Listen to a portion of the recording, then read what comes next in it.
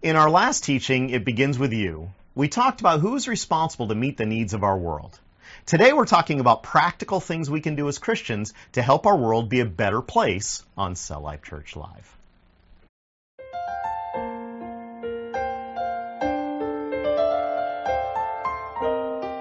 Welcome to Cell Life Church Live. Thank you for joining us as we share an inspirational message that is relevant to life today.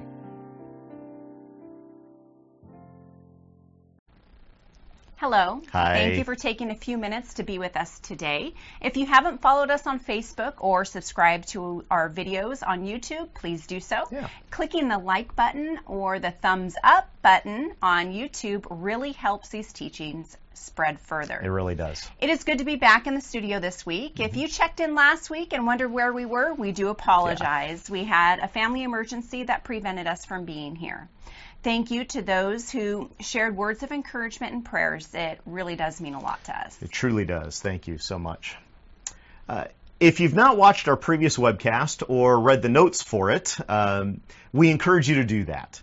It lays the foundation for this teaching. In our last teaching, we talked about the problems of the world, and we shared that it is our responsibility to meet the needs of this world, not any government's. We talked about our permission and commission to do the right thing, regardless of what governments tell us to do or not to do.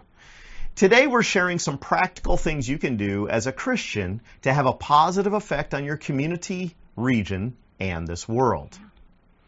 In these modern times, we seem to be turning to government more and more to solve our issues and problems. Now, I believe this stems from two things. First, we're not sure what to do or how to do it. And second, we don't have the resources or influence to do it.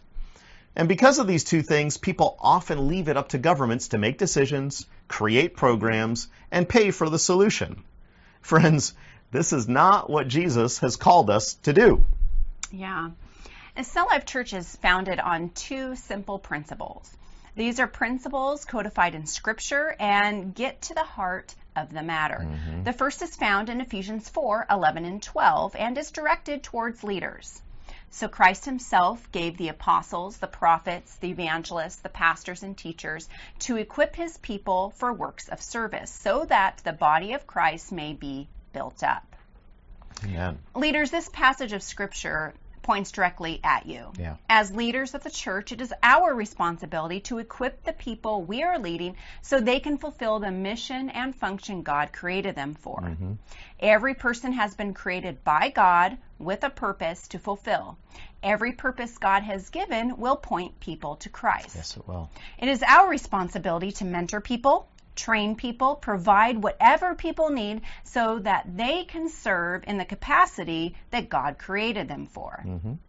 These purposes and callings may be in the church itself or they may be out in the world. That's right. God equips people to serve in many ways. Some are gifted teachers. Others are gifted farmers. Some are gifted musicians or entertainers, while others are gifted in the trades like carpenters and plumbers. A few are gifted leaders who can inspire others, and some are laborers like fishermen or factory workers who provide a product for others. We need all these. We truly do. You know, for too long, we've equated serving God with serving inside the walls of a church building. When Matthew chapter 25, verses 34 through 40 clearly show we are to be equipping the people we are leading to serve others outside our own groups, and by doing so, point them to Jesus. Let's read Matthew chapter 25, verses 34 through 40. Then the king will say to those on his right, "Come, you who are blessed by my Father, take your inheritance, the kingdom prepared for you since the creation of the world. For I was hungry, and you gave me something to eat.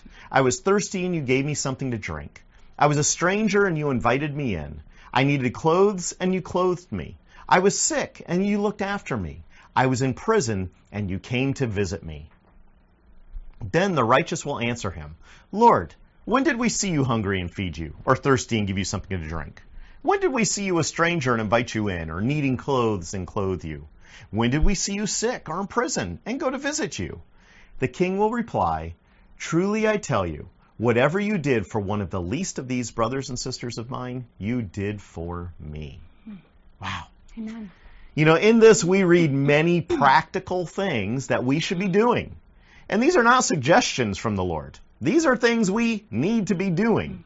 Now, we are not all called to do each one of these, but the church, that is the body of Christ as a whole, should be doing all these things and doing them to the best of our abilities. Jesus tells us the church should be feeding the hungry, giving water to the thirsty, providing shelter to those who need it, clothing the naked, nursing the sick, and visiting the captive. These are all broad subjects, but all we should be doing are encompassed by these things. An excellent example of this is found in Luke chapter 10, verses 30 through 37. In reply, Jesus said, "A man was going down from Jerusalem to Jericho when he was attacked by robbers. They stripped him of his clothes, beat him, and went away, leaving him half dead. A priest happened to be going down the same road, and when he saw the man, he passed by on the other side.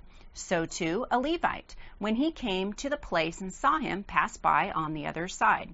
But a Samaritan, as he traveled, came where the man was, and when he saw him, he took pity on him. He went to him and bandaged his wounds, pouring on oil and wine, and he put the man on his own donkey, brought him to an inn, and took care of him. The next day he took out 2 denarii and gave them to the innkeeper. 'Look after him,' he said, 'and when I return, I will reimburse you for any extra expense you may have.' Which of these 3 do you think was a neighbor to the man who fell into the hands of robbers?" The expert in the law replied, "The one who had mercy on him." Jesus told him, "Go and do likewise." He's telling us the same thing. Right. In this parable, we see 3 people.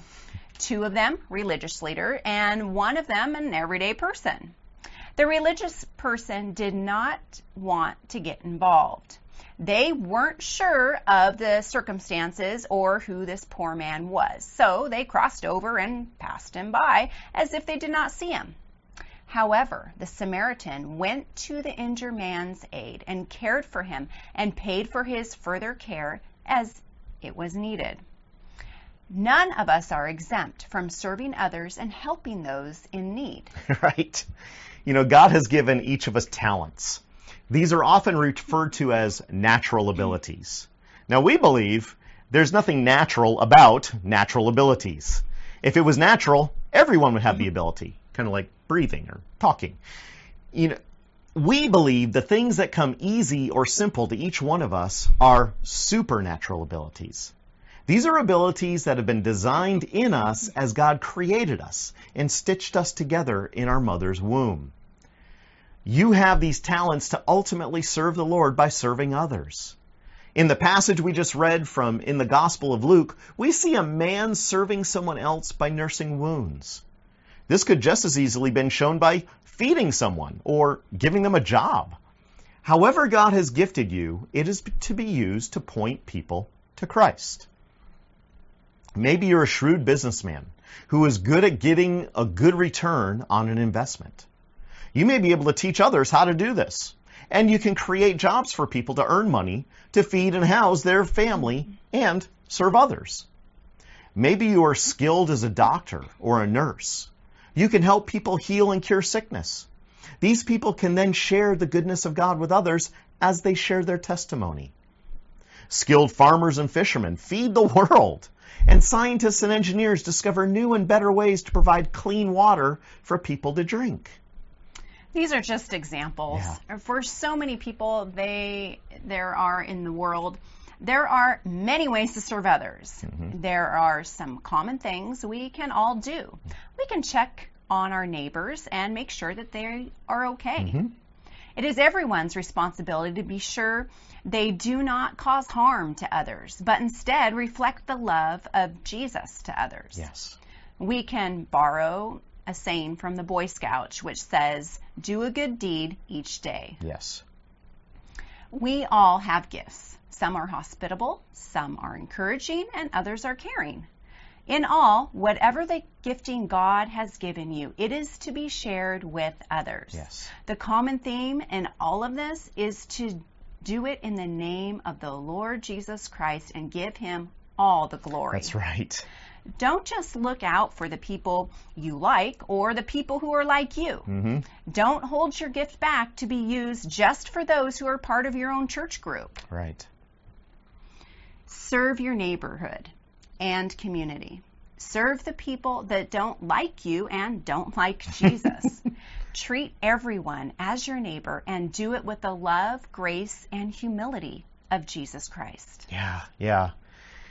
The common things that we should have in all we do are found in the character of Christ. The character of Christ is humble and easy. Jesus loves, forgives, shows grace, and has mercy for everyone, and wants all to be reunited with God. He gave up his life on the cross so everyone could be reconciled back to God.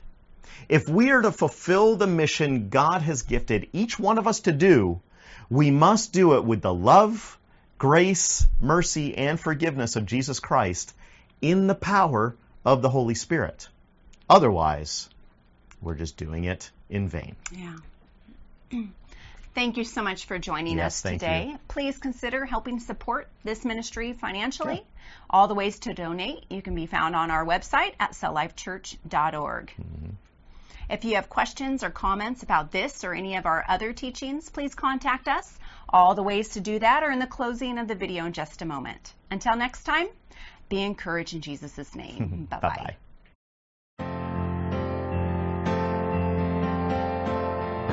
Thank you for joining Cell Life Church Live. We hope you have been encouraged. If this message touched you in some special way and you would like to contact us, you may do so on our Facebook page, website, this YouTube channel, or email. We enjoy hearing how these messages impact your life. Would you consider supporting Cell Life Church financially? Contributions can be made online and are tax deductible in the United States. Details for giving can be found on our website at www.celllifechurch.tv.